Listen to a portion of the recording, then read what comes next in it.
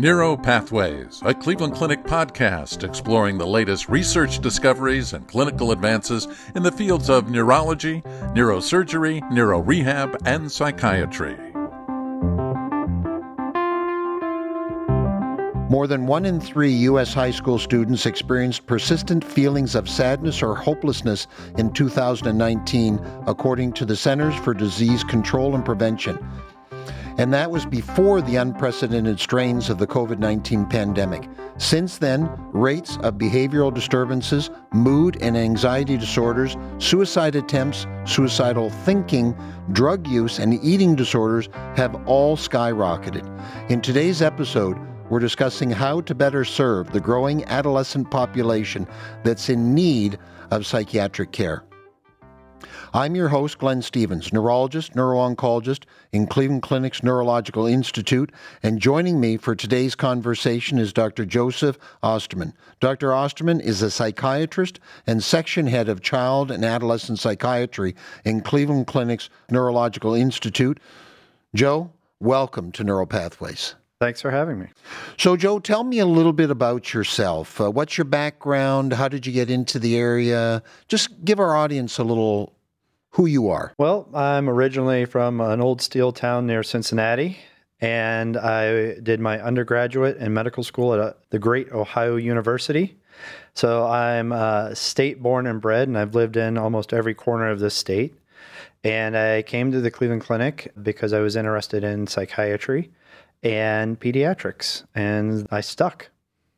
And how long have you been at the clinic? So I started here in 2003. Oh, okay. I've been here a little while. I was reading recently that they changed the suicide hotline number, but they changed it to a much easier number, which is 988. That is correct. A lot easier to remember. And I think that they did that in follow-up of the 911 and thought that that would be a lot easier. Is there anything else to it, why they chose the 8? Well, they needed a number that was available, and they thought that that would be an easy number. And there were a couple committees that looked into that and chose that number as being the best one to use. So just from an education standpoint with your patient population, is this discussed with everybody or not, all the patients? Of our patients, we are now discussing this number, and it's something that we always typically discuss when dealing with our patients and families, but now it's made it a little bit easier. Anytime anybody goes with any paperwork or after visit summaries with us, they have that number.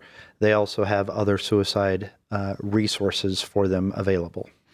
So we touched on it a little bit in the intro, but can you give us a glimpse into the current state of adolescent psychiatric needs? So if you look at a historical bent, for about 30 years, every year, the rates of teen suicide and mental health utilization was creeping down until 2008. And in that year, we saw a reversal of that trend.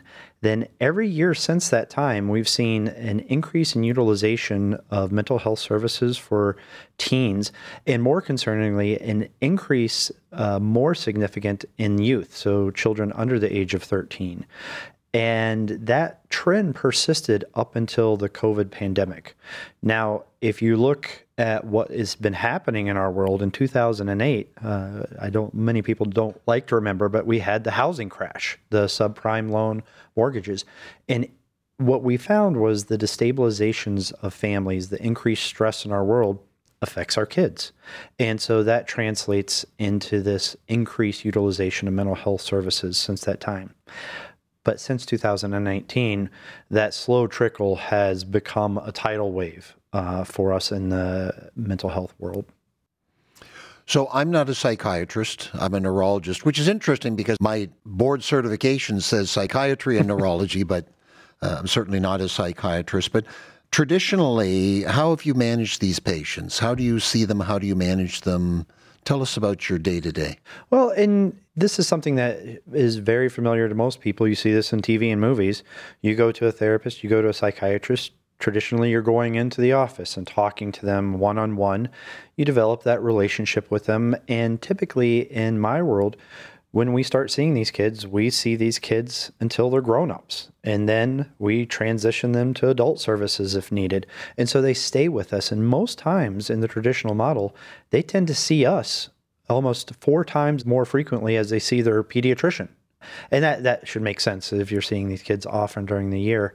But what we found was that model's inadequate.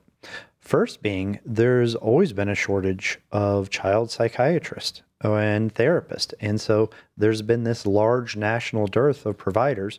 And in that traditional model, even prior to the pandemic, what you saw was kids waiting months, sometimes years, to get in to see a mental health expert. And so that traditional model, once the pandemic hit, no longer really served this nation in any meaningful capacity. And in some ways, maybe the telemedicine was a positive thing, right? If you're somebody in an underserved area and you did not have access, as you say, it's a limited pool of people, then everybody came on with telemedicine, the good and the bad of it.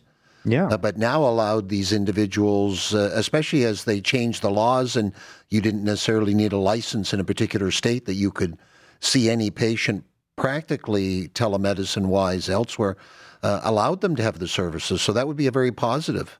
That was an extremely positive outcome of this. And a silver lining, it really broke down some barriers to caring for kids. Now, what it also highlighted was that there is an inequity for this, because for you to be able to do a virtual visit, you need internet, you need a computer or a cell phone.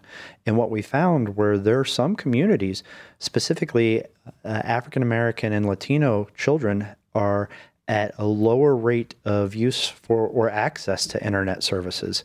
And so some of these kids were even worse in being underserved because they couldn't come into an office locally because there were COVID restrictions, and they couldn't jump online. So while virtual care has really revolutionized how we've been able to provide care and broken down some barriers, it hasn't brought everybody up to that need. And that's where we need to focus.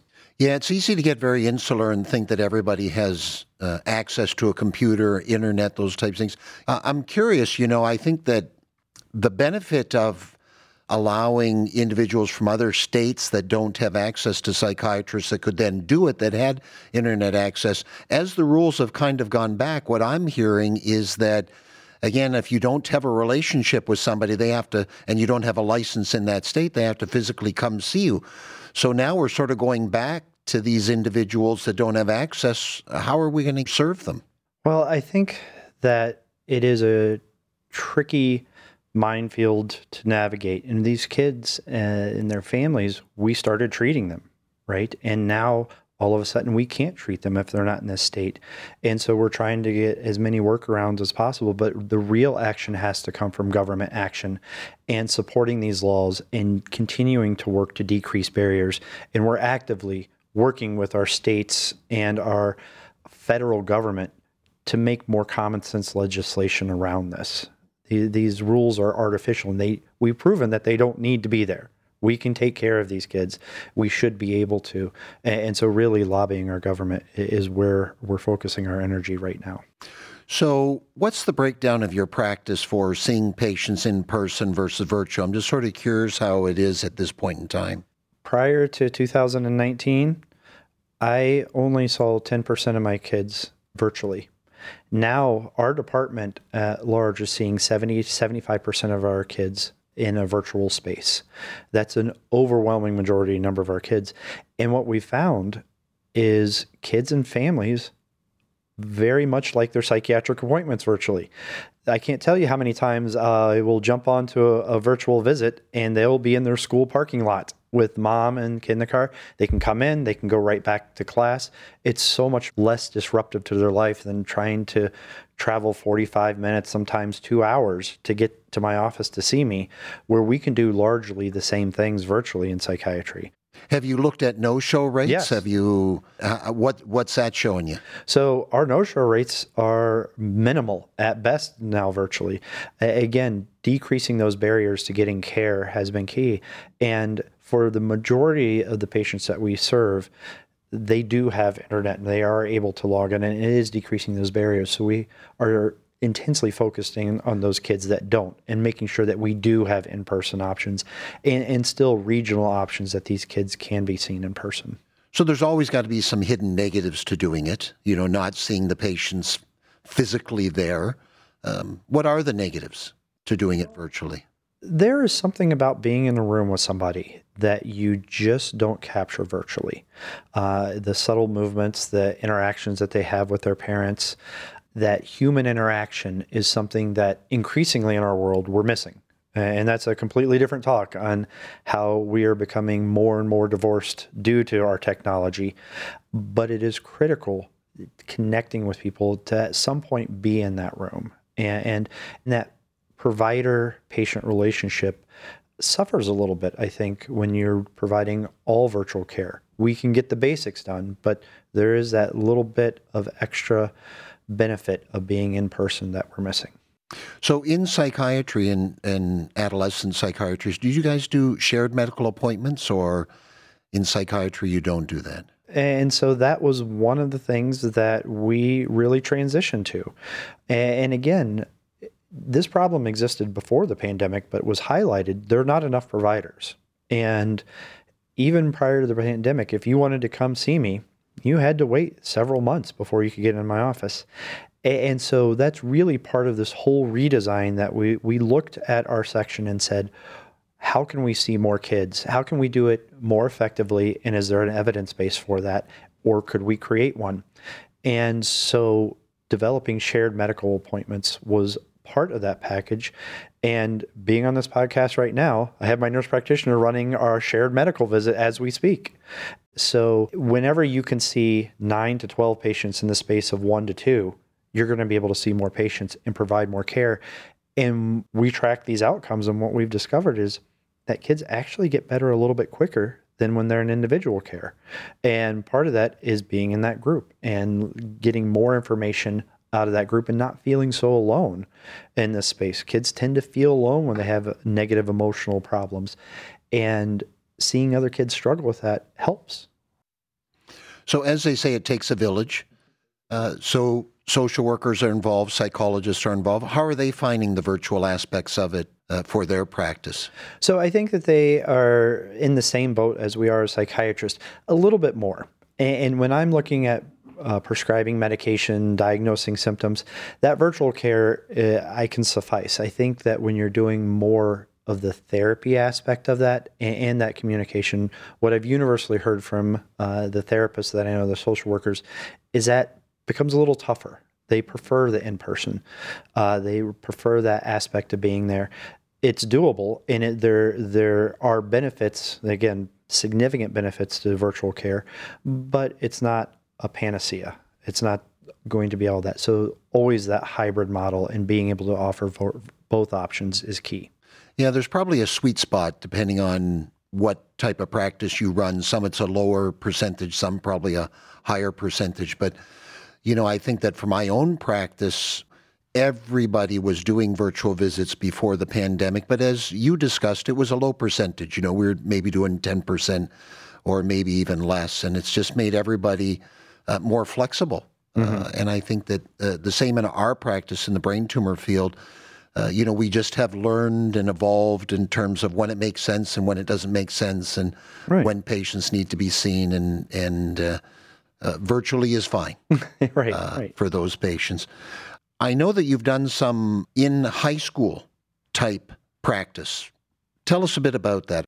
Well, and again, we're in the business of trying to lead healthcare, and our mandate is to see how we can bring healthcare to the patient and really remove ourselves from that model of the patients come to a center. How can we break down barriers and get care to the kids that need it the most? So we've talked a lot about virtual care, but one of the programs that we started even prior to the pandemic was, well, kids are in school. That's their job. That's where they're at. Can we provide care in that space? Can we remove some of these barriers? And so we partnered with Cleveland Clinic Community Care, which includes family and internal medicine, along with general pediatrics, who built a physical space in a local high school that provides sports physicals, routine medical care, but a big component of that was mental health care. And so these kids don't have to leave school. And what we found was that really significantly positively impacted kids. They were able to get to care when they needed it. So it prevented crises. So when they had a bad day, they could get to a clinic right on site. It reduced no-show rates significantly, even prior to virtual care. The providers were able to get these kids in a captured setting. And so we look at it as a preventive care model. But also, one of the redesigns of mental health care is understanding that we as psychiatrists or psychologists aren't working in silos. We can help others provide mental health care and wraparound services. That includes teachers, janitors, school counselors. And so we expanded our team. And so we could look, and the teachers and the school personnel knew these kids much better than we were. And what we found is that they were identifying kids like they would not have gotten care. They would have just suffered, but the teacher recognized something and said, hey, why don't you do this? Why don't you go see a psychiatrist? And that breakdown of barriers has been world-changing. And so we are really focusing our efforts now. Now we have limited providers, so we are integrating into some schools, but now providing virtual care to some schools. So again, that hybrid model to help increase access and continue to build this team around these kids. As you said before, it takes a village. And who's mostly staffing that? Is that PAs, NPs, physicians, psychologists, all of the above. Again, all hands on deck. All hands on deck for this. And it's really that team-based approach that we're really looking for.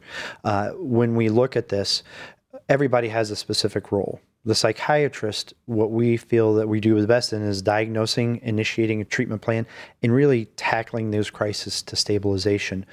But working with therapists, working with social workers to connect these kids with other things they may need. They may need internet services, so we connect them with our social workers who can work with the cities and state to get kids services. If they are in a food-deprived area or a food desert, they can connect them with food services. And it's really about looking at these kids holistically and each part of these cogs doing their job in a team-like fashion to help these kids grow in a healthy environment and mental attitude. So we all sort of look at our practices and try and figure out where it's going to go in the future. But at least from my practice, I see virtual visits as being a long-term thing. And ultimately, I think at this point, we see the majority of our patients in the brain tumor field because most patients need MRIs, although they can do it closer to home and we have access to the films. Where do you see your psychiatric practice go? I think I see it similarly. And so what we are going to be doing is continuing this virtual space. I think there will be a threshold where the technology barriers become less and less, and then you diminish those in-person needs, but continue to have the benefit of virtual care. Working in large teams with these kids, not only the medical team, but the community teams. And so that's really where we're putting our energy into, because understanding there's never going to be enough psychiatrists. There's never going to be enough therapists. And it's about doing what we do well and providing that cog in the whole wheel of serving these kids so that we're not doing it alone and we have these teams. I think that's where we're going in the future, and utilizing technology as much as we can to do so. As we get better, there will be better technology to be able to diagnose, to be able to look at these kids, genetic testing, imaging testing, to be able to develop better prescriptive plans, better utilize therapy plans, and app-based space. So one of the things that we do is we partner with mobile apps that can help provide therapy at all times of day or stress reduction techniques. And so that augments our ability to treat these kids and get them to a place of health. One of the things that we see in brain tumor is that if a patient has had a pediatric tumor and they've been followed by the pediatric neuro-oncologist for some period of time, they have a really difficult time moving on from the pediatrician. And sometimes we'll see pediatric brain tumor patients being followed that are in their 30s.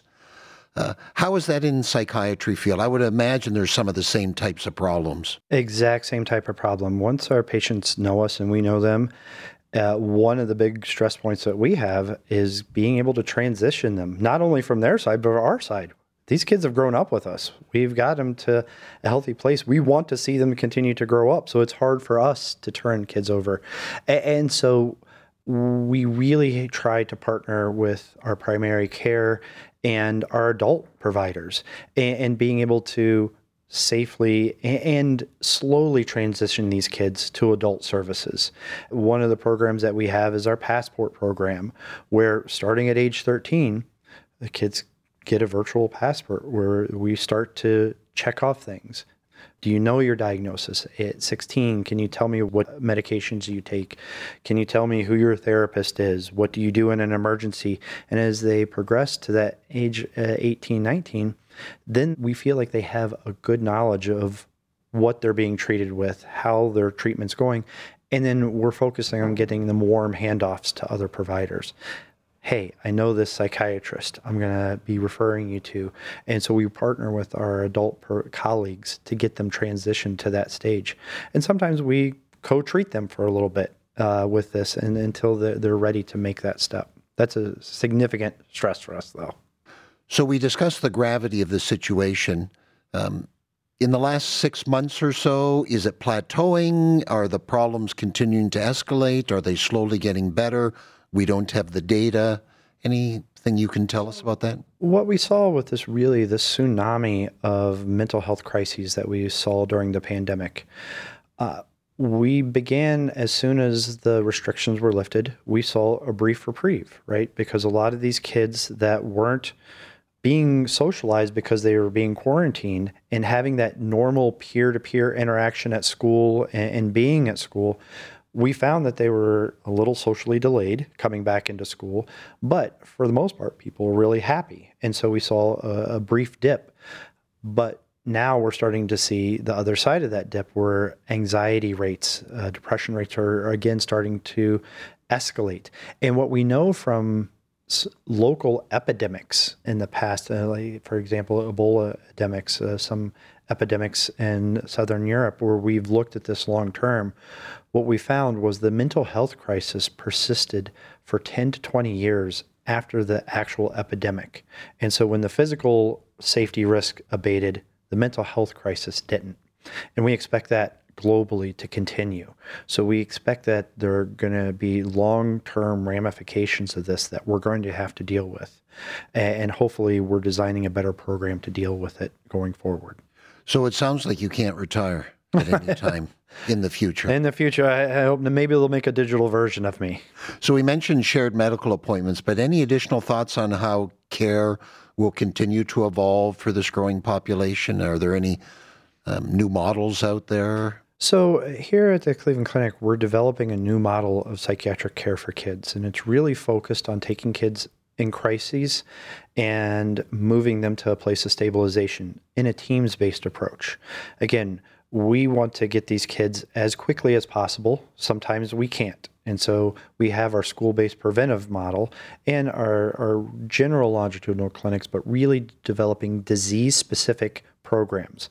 And this is all based on what we saw the data driving. So when kids come to us, we looked back and said, what are they coming to us for?